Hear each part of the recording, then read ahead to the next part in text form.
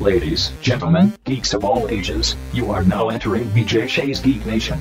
Welcome. Yes, welcome to BJ Shea's Geek Nation. I am the Reverend Infuego. Across from me is Vicky Barcelona. Hi. We've got the show's namesake, BJ Shea. Yeah, you do. And running the boards is Joey D. Hello. And on today's show, we will be talking comics, we'll be talking some movies, and maybe a little TV, and of course, the Geek Sheet with Vicky B. Yeah. Vicky, how can people get a hold of us? Get a hold of us via our website, bjgeeknation.com. We have our blogs, podcasts, and more. Or just search for BJ Shea's Geek Nation on Facebook, Twitter, Instagram, YouTube, radio.com, and iTunes. There's a lot of places to find us. Lots of places. Give us those 5-star reviews, too, because I like that. It makes me feel good. Yeah, we do.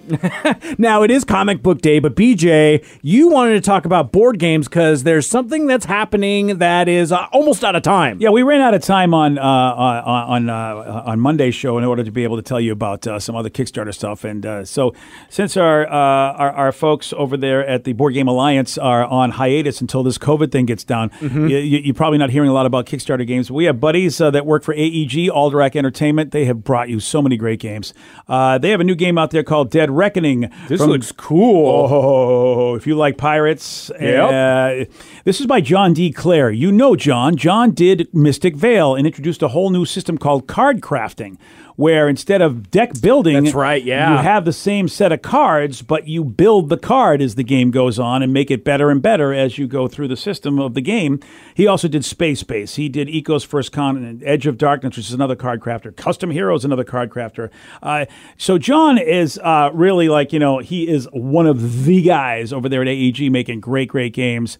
And I got to see him demo this game at Dice Tower West. One of our friends played this game a lot. As a matter of fact, our buddy Lacey kept saying, I know I'm supposed to play with you today, but I'm really going to go play the John D. Clare game again. Go play Pirates. I think also she was just happy because John would show up. And so to be able to play a game with John is pretty amazing because he's one of the rock stars of the game industry. And this new game is called Dead Reckoning. It is a Pirate 4X game. So if you... There you go. You got to explore, expand, exploit, exterminate, the whole thing. Usually they happen in space. Sometimes they'll happen in civilization games where you'll start off as an ancient race, like the Romans or whatever, and you'll do things like that and some of those Sid Meier type things. This one is about the pirates going out there and doing what they got to do in the old seas, baby. If you were, you're out there in a Caribbean-esque setting, each player commanding their ship and crew as they try to amass the greatest fortune, and they can do it through pirating, trading, treasure hunting, and importantly, capturing and maintaining control over the uninhabited but resource-rich islands of the region. Fun. And you can customize your ship, customize your crew, all with this card crafting process. You go out there and explore these islands, which will give you the ability to make your ship and your crew better. It is a very cool-looking game. One of my things I love about this is the Cube Tower, which... In his game, The Edge of Darkness, he introduced this mechanism in order to determine things randomly rather than rolling dice. You, in this new tower that they have, you have colored cubes. And the more colored cubes that you can get, the better for you. Because that way, when you roll them in this tower, they will just randomly land in certain zones. And depending on the zone where these cubes land, things will happen. Like, will you land a hit? Will you get this? Will you get that? It's a fun way to randomize battle outcomes. And it's a cool thing that I haven't seen anybody do. So that's another innovation of the game that that John has come up with. And it really is kind of just piratey, All right, let's roll. And it looks like a giant boat you're rolling on. And yeah, that thing looks super cool. It's really, really cool. Even seeing it in its very super prototype form, I mean, to the point where there was no drawings. There was no art. It was basically just this white paper with different things on there. And still, people were clamoring to play this game. It only has about really 3 days left, I think, in the Kickstarter. Yeah, so July 31st, 5 p.m. is the last chance you get to do that. But also, if you don't quite make it in there, first off, it's already been funded, fully funded in 15 minutes, according to the Kickstarter. It'll probably be available afterwards, but if you want those sweet Kickstarter rewards and all of the different tiers as you go on, you can pick and choose exactly what you want. You need to go check it out right now. Again, super easy to check out, too. It's Kickstarter.com. Just search for Dead Reckoning. Yeah, a great team. John D. Clare, great designer, and, of course, Ian O'Toole, great artist. And so the two of them, they've got together. And AEG is an amazing game company. These guys... These guys just always knock it out of the park. They really, really do. So this game will, as you said, get funded. It will be produced as on time as any game could be. They are a top-notch organization. So this is something that you can be happy to put your money into, and the game looks so good. And I watched it being played, and my friends love it. So I have Even to tell the you, low-tech version, I love it. yeah, so I'm looking forward to getting this bad boy because it's a 4X game. I love the 4Xs. Now, Vicky, another thing that is happening on Friday is Umbrella Academy Season 2 is coming out on Netflix. Yes. It's already happening? Yes! What? Yes! So soon. Finally. And Vicky decided that she wanted to do a little bit of research. So you went back and you read the first 2 trade paperbacks, correct? I have the third one. I came in not too long ago, and I need to sit down and read Hotel Oblivion. All But right, yes. I started kind of taking notes.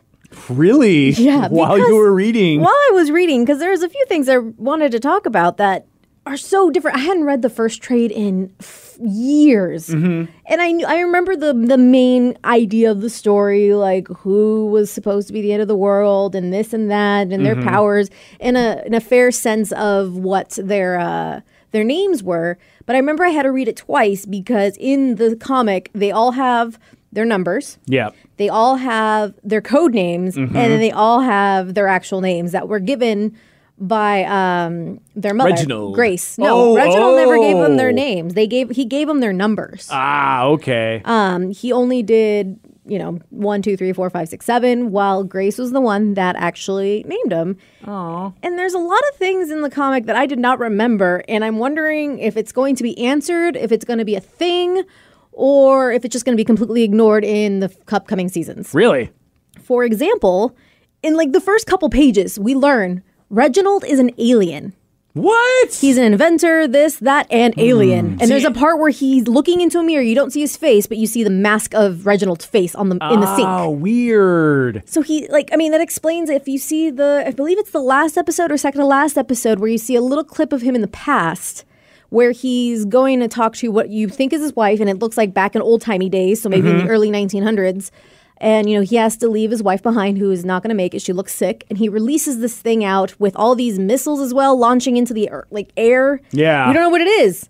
I mean, we'll probably find out next season, but is that because he's an alien? Is he an inventor? Or is it just one of those things that they're looking at the story and realizing that we don't necessarily need this for the Netflix show, and it's not going to happen? That'll be really strange to see if they're going to address that. It makes sense of all these women spontaneously giving birth if he's the one that started that process in the first place. That's a good call, too. One of the other things that I found interesting is that we have Pogo, who is the, humanoid... He's a little chimp guy. He's a chimp monkey. guy. But in the series, so Reginald was an inventor and obviously has invented a few things for the Umbrella Academy, but he created the chimps. He created Pogo, but he created a world where there were multiple of him. In the sense of they were just like humans. Oh. So they're, random detective, like one of the detectives in the detective agency was a chimp. But they're talking, they're humans. Yeah. And there's just so many different things that I wonder if they're going to touch on. Like, for example, we know that Allison and Luther, had a thing. Which was covered in the sort of kind of in the first season. Kind of a little Kind of bit. sort of. I mean, there was a little attraction there. There was allusions to it, yeah. But in the first and second trade, there's illusions that there was another couple that does not make sense Really? at all to me. Really? Diego and Vanya. I was going to say Vanya. I didn't expect Diego. I thought yeah. maybe Ben. Like But maybe, that wouldn't make any sense either because he's dead, so never mind. but I mean, like they were still kids. Like maybe like a flirtation thing. Yeah. But they even had a band going, like a punk rock band. When Vanya played, I think the guitar, Diego played the bass, and they kind of had a thing going on. And I think their drummer was a monkey, was a chimp, Well, who did most. He had like a mohawk and you stuff. can It was see pretty why legit. sometimes Netflix goes, we're going to edit some of this down. Yeah, we don't need all of this. But the idea of like having Vanya and Diego kind of be together, even let's say there wasn't any like sexual tension or anything like that. It was just Them partnering up like in any sort of super aspect. close. Like it does not make sense. But I mean, it could because of how betrayed he felt when she wrote the book. Because we've never seen Diego and her interact as kids. True. Diego's always been kind of a jerk because he's always been number 2, wanting to prove that he's as good as number 1. Oh, I guess that's a good point, yeah. But we haven't seen them interact as kids, just as this post, you wrote this book that exposed all our secrets, and I hate you now. That's a really good point. And just being kind of a jerk. So I'm wondering if they're going to explore any of that. I know they kind of gave the whole Patch thing, Detective Patch with Diego. So we shall see. Same with Vanya ended up getting, because of the band thing, they were trying to sign a record deal. They were almost there. And Diego was supposed to run away with her. And last second got held up trying to fight crime or whatever with the Umbrella Academy. So she just leaves. She's like, you are where you need to be. And she leaves and goes to boarding school.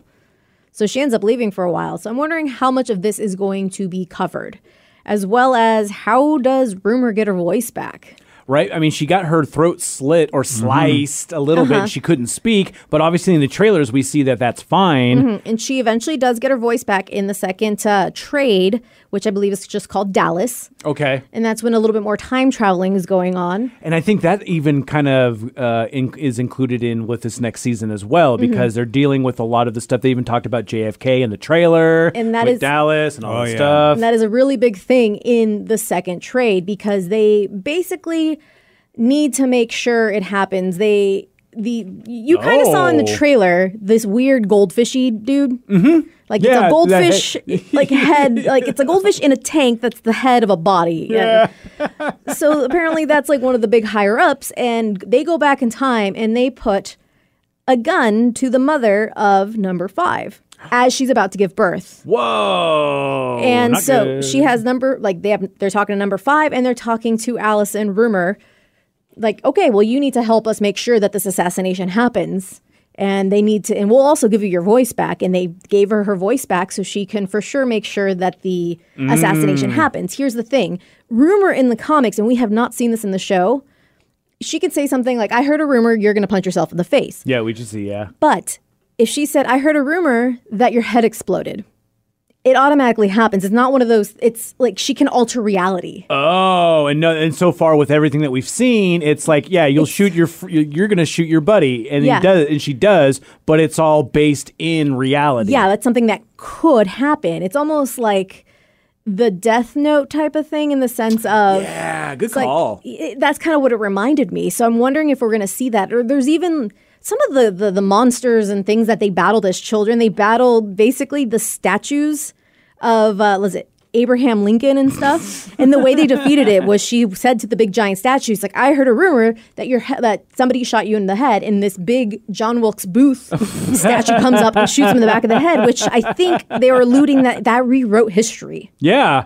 That because of her doing that, that's what actually made the assassination happen of Abraham Lincoln. That's what I understood. Wow. So I'm wondering how much this more... is trippy, man. Right. How this much is the problem more... with time travel and everything. It's the conundrums thank that you number create. 5. Yeah, and even the what is it? The Eiffel Tower was an actual alien spaceship. Oh, of course, and why not? They made a reference to the thing they did in Paris, or they had the daughter's I want to hear the story about the Eiffel Tower in one of the episodes. It's just a quick passing mention. But I'm wondering how crazy were the adventures really? Were they just kind of vigilantes? Yeah. Or did it get as crazy as we saw in the comics? It'll be fun. And I think the fact that they got a second season means that they have the chance of really ramping it up. I mean, the show is still fantastic, and there's so many fantastical things that are happening. But yeah, just going up to 11. Right. Or even, I want to see more of Klaus, because his powers Yeah. are ridiculous in the comic. Yes, he is on drugs all the time, but he can still use his powers, but he needs to be barefoot in the comics. Otherwise, he can't use his powers. And he ends up teleporting some of the guys back in time. Whoa. So that's how powerful he actually is. Damn. And I want to see him become more powerful than we saw at the very last episode of season 1. When he saw his dad... when he saw Reginald said, "You're not even using your potential at all." So that makes sense. We saw that snippet when he was able to conjure up Ben to help him in the fight. So we know more is in store for him. Fun fact, one quick one. I thought this was cute. I just remembered from my notes. So in that scene where he's talking to God, who we presume is God, is this little girl. In the comics, it's actually an old cowboy. But basically the lines were the exact same. She's like, you're like, oh, I know what you are. Let's be honest. I don't like you too much. It's well, who do you think I am? It's well, I'm kind of agnostic. The lines were pretty much taken from the book, and I didn't remember that, and that was awesome. I don't necessarily believe you, but hey. Sure. BJ, you've been reading some of your own comics. What do you got? Oh, well, it's funny you bring that up. They finally they've got some comics out, finally. I know. That's like most of the time, you've been on assignment playing board games, doing the research on that end, but also because there really hasn't been anything for you to talk about in the comic book world. It's so true, man. It's something that, has been affected, obviously, by COVID. But there's been a couple that have been released, and Oblivion Song came out with their 25th big issue. And so Robert Kirkman and Lorenzo Di Felici are the ones that are putting that book out. And we told you before, Oblivion Song is the latest Kirkman adventure where it takes place in a Cthulhian alternative world that exists. The Walking Elder Gods. Yes, it's a parallel sort of bizarre dimension that they can travel to. Looks so cool. Yeah, and it is a cool looking world. And the 25th issue resets everything. Robert Kirkman seems to like to go, all right, now let's go 3 years in the future and see what's going on. Yeah, he's done that. And so, basically the main character, Nathan, he's realized his dream, which is to free everybody from Oblivion and get them over to our world the way they should be. Because he and some humans created a device that actually found that world in the first place, and that was bad news. But some people didn't want to come back over. No, but they eventually all did. Ah, okay. Trouble is, he's stuck there because he can't get back. Of course. But we now know there are sentient beings there. It used to, when we first started this story, it was just a bunch of monsters that didn't seem to be sentient. Lots of tentacles. Now there are these faceless creatures. They call them the Faceless Ones. And he seems to be 3 years later working with at least a couple of them as buddies. And apparently there's some doom happening to this Oblivion world, which is why they wanted to come to our world in the first place, because they're trying to escape their own world since bad stuff's happening that's going to destroy their entire existence. So they want to come to our dimension. And this is where it starts. And is it a good idea? Should we let them come over? They don't seem to be as malevolent as maybe we thought.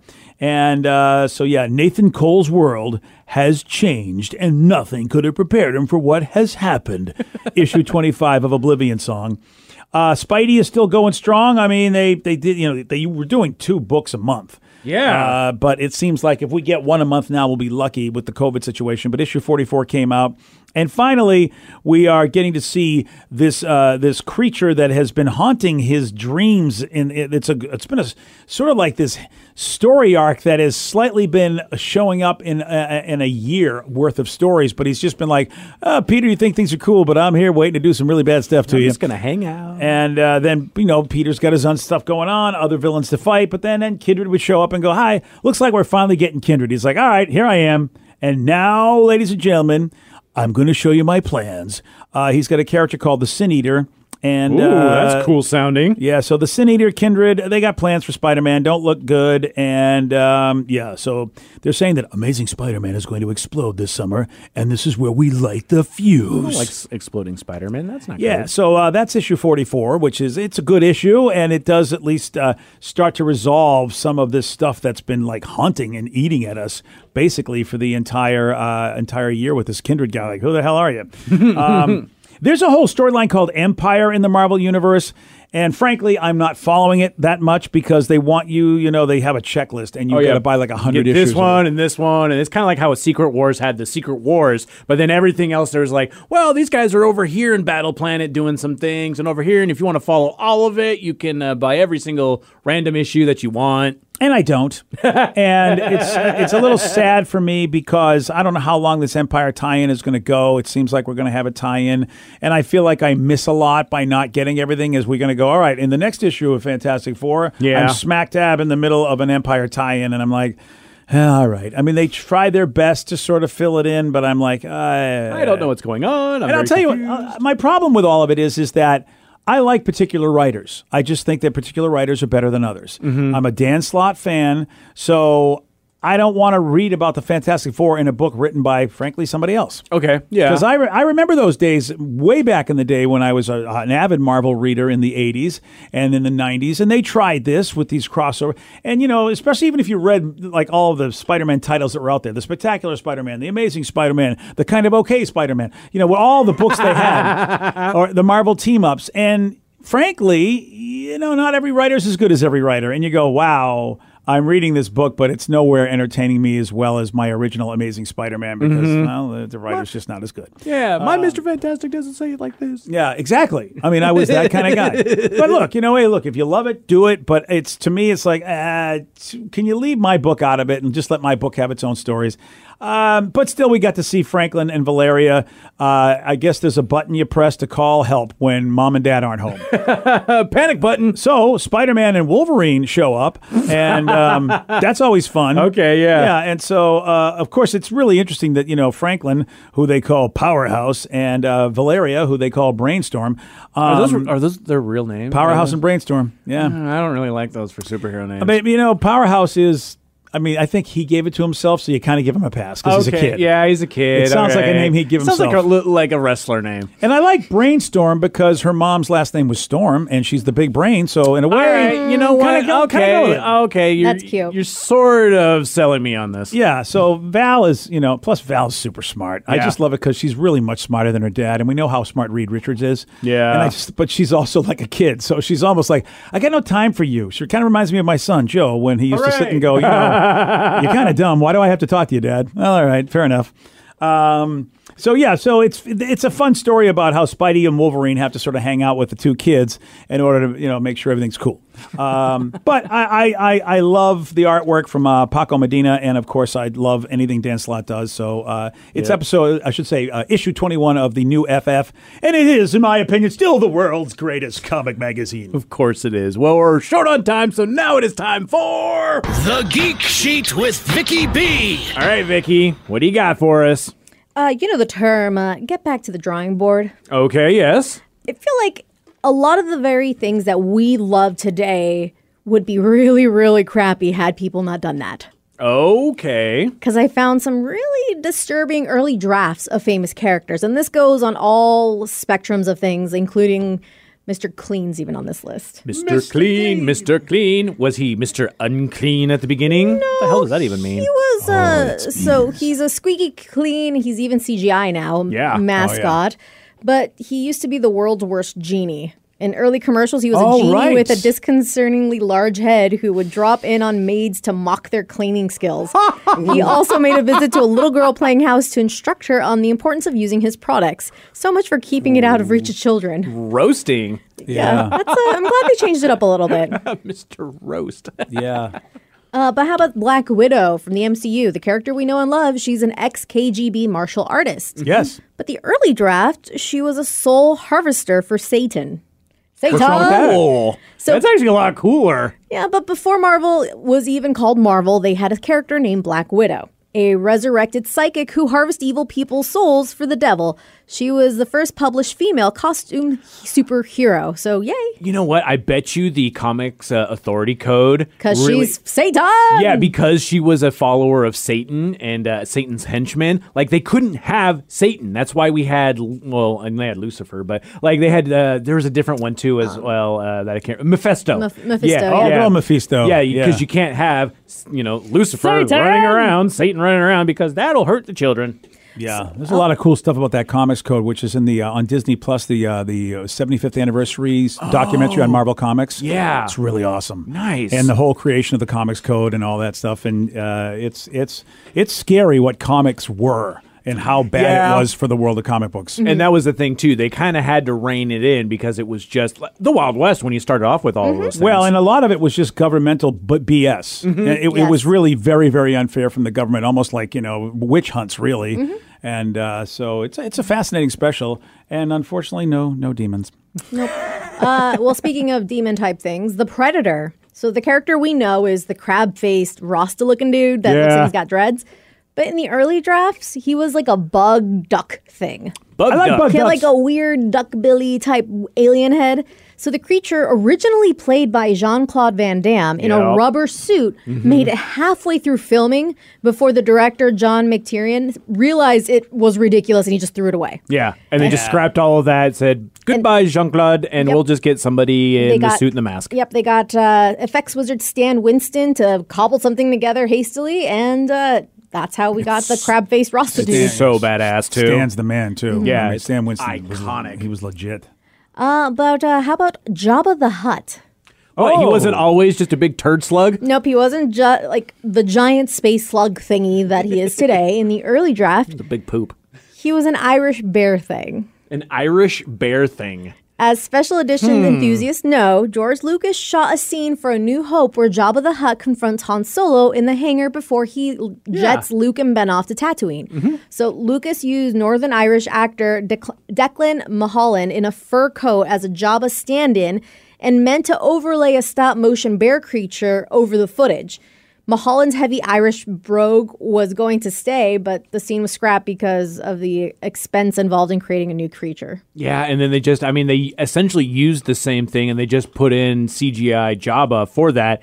And looking at the scene now, it kind of works. Like, I've gone back and recently rewatched that, and I'm like, yeah, all right. Yeah, But- not a fan of that scene, actually. Yeah, not a huge. Yeah, it was like, I understand why it was cut, and I mean they can say expense, but it really didn't do a whole lot. No, it really didn't. And for some reason, Jabba does not look as impressive as he does in his palace when he's in any, even the huts that we saw When he's sliding in around. 1, 2, and 3, whatever. Yeah. They just didn't look as cool to me as Jabba in his palace. I guess because it was real. It wasn't CGI. Exactly, and it goes a long way to have those practical effects, especially when CG, even in the 90s when it was redone, or early 2000s, I don't remember, it just really wasn't there yet. So Homer Simpson is, just the nuclear plant dummy. Mm-hmm. But in the early drafts, he had a secret professional Oh, I know this one. job. So Matt Groening originally planned for it to be revealed that Krusty was actually Homer in disguise, which explains why the two are nearly identical looking, Yep. except for the makeup. He scrapped the idea when it turned out to be too complicated to explain. Exactly. Another fun little tidbit about The Simpsons is that if you remember any of Matt Groening's earlier comics, it would have like the bunnies with like the one ear and right, that stuff yeah. like that. It was going to be revealed that Marge is hiding bunny ears under her giant blue hair. Oh. But I mean, they decided again, it was like one of those Yeah. things like that's kind of funny, but is it really worth, especially something like this? Yeah. Like it's actually such a long running show to have that, and they decided just not to do that. We did talk about Predator earlier, but how about Alien's Alien? Oh, the xenomorph. Yes. Yep. So we know the character as being terrifyingly silent, but in the early draft, it actually talked with words. Like Spaceballs, hello my baby, hello my honey. No, actually, the idea they had for it is kind of eerie and kind of cool. So Ridley Scott said he wanted the movie to end with the alien chomping Ridley's head off, killing her. Whoa. Then it'd settle down in her chair and make a final entry in the ship's log in Ripley's voice. That would be cool. Oh, that would have been cool. That'd be badass. That just reminds me of oh god, what was that movie with with the bears that were like screaming in the people's voices? That Annihilation. Yeah, Annihilation. Oh, the weird bear thingy. Yeah, that Oh. was the most terrifying scene in that movie when this thing is screaming and you realize it's this weird hybrid bear that's just screaming in the voices of the things that it's consumed. That movie left me not okay for a few days. It's shocking there. And it's not because it's scary, but because of the whole idea of the movie and everything. Same with Arrival. Like, I walked out of the theater having to go buy something at the store, and she was trying Yeah. to talk to me. I'm like, no, I'm sorry, I can't. Those are very eerie movies, Like, the way they were done. It just Yeah. like hits your, I don't want to say soul, but it hits you in a weird way. So having like a xenomorph, which would, I just think it would be just badass. Yeah, eat her and then just start talking like her, and not even like changing into her or anything like that. Keep the creepy Geiger motif with it, Yeah. and just speaking in Ripley's voice. Oh man! Now I kind of want a shape-shifting alien now that you said that, though. yeah, right. His name is Odo. Boo! Oh, no. So Ghostbusters Gozer. Mm-hmm. So the character we know is whatever it wants to look like, but in the early drafts, Pee Wee Herman. The makers of Ghostbusters originally meant for Gozer to be played by Paul Rubens, dressed in a simple suit like his character in Pee Wee's Playhouse. He turned down the role to focus on Pee Wee's Big Adventure. Interesting. That would change a lot of stuff. Like, I mean, Stay Puft as the big bad, like, that was pretty genius. Like, just having something a fun childhood memory that turns bad. I thought that would be awesome. Seeing Paul Rubens as Pee-wee-esque kind of, I think, would have taken me out of it a little bit. But, who knows? That's sort of like what Jim Carrey's Riddler did for me in the Batman movie. Did he take you out of it? Yeah, it was too Jim Carrey. Oh, see, and that's why I Yeah. loved it so much, because it was so Jim Carrey. Yeah, see, that's the difference, because I was raised on Frank Gorshin's Riddler. Yeah, And I yeah, just feel makes like sense. he's one of the best Riddlers, though I don't know the gentleman's name that played him in Gotham. Love the Riddler in Gotham. Oh, Yes. yeah, He's yeah. got like wait, no, I'm thinking of the other one. Yeah. I was going to say Yeah. three-parter name. But anyway, these so the actor that played the Riddler in the Gotham TV series was Corey Michael Smith. Yeah, Corey Michael Yes, Smith. he does have. He Yeah, was, yeah, the 3 names. he was good business. Oh, speaking of Batman, Batman's Alfred, the character we know now, is a caring, wise father figure. And depending on which interpretation, like what in Gotham, he was a badass fighter, and you know, you see maybe a little bit of Alfred's badassery in the Harley show. Just hey, plug. Just a little bit. Please watch that show. I need people to talk to about it. But in the early draft, he was actually a bumbling idiot. Oh. Like in the early comics. So Alfred actually didn't appear in early comics at all, but when he did emerge, it was a comical would-be detective. And Batman and Robin would roll their eyes as he endangered himself, stumbling around trying to solve a mystery, and then twist, he'd somehow solve it. The things they had to do in comics to throw a little comedy in there. Oh, I guess so, yeah. The comic relief guy. All right, one more, Vicky. All right, so in the first Spider-Man movie, very, very, very first one. Oh, Tobey Tobey Maguire. Yeah. So the character we know of Green Goblin was this pointy metal mask dude. Yep. But the early draft was a creepy rubber mask dude. I want that instead. Actually, I've seen videos of some of the animatronics in that mask, and it's ridiculous. It looks so good. Special Effects Wizards originally developed a mask that was more consistent with Spider-Man comic books, but it was actually fleshy goblin head with, Cerberus animating its expressions, but it would have been so good. Yeah, right? That seems like it'd be way more badass. I feel like if they just toned down the green tone because they made him too lime greeny. I think we weren't ready for that yet. I feel like no, with Ragnarok and all the shenanigans that we have going on now in the MCU, we can handle funky colored characters, but I think this would have taken us out too much. Too green. It's just too Super green. too cartoony. I feel like Oh, yeah, that's a little bit I excessive think on they that just one. need to tone down the green. Add a little bit of darker green to it. Yeah, darken it up a little bit, a army little green, forest green. little olive green. It looks like a scroll almost in Yes! Good call, yeah. Yeah, I mean they could have done it, but I don't know. there. I would have liked that a lot better. I Yeah. did not like the high-tech mask. Yeah, I thought it was a little goofy. I will say though, Willem Dafoe is awesome Yep. in pretty much everything. I brought a fruitcake. I'm a bit of a scientist myself. Popular meme. Anywho, until next time, stay nerdy.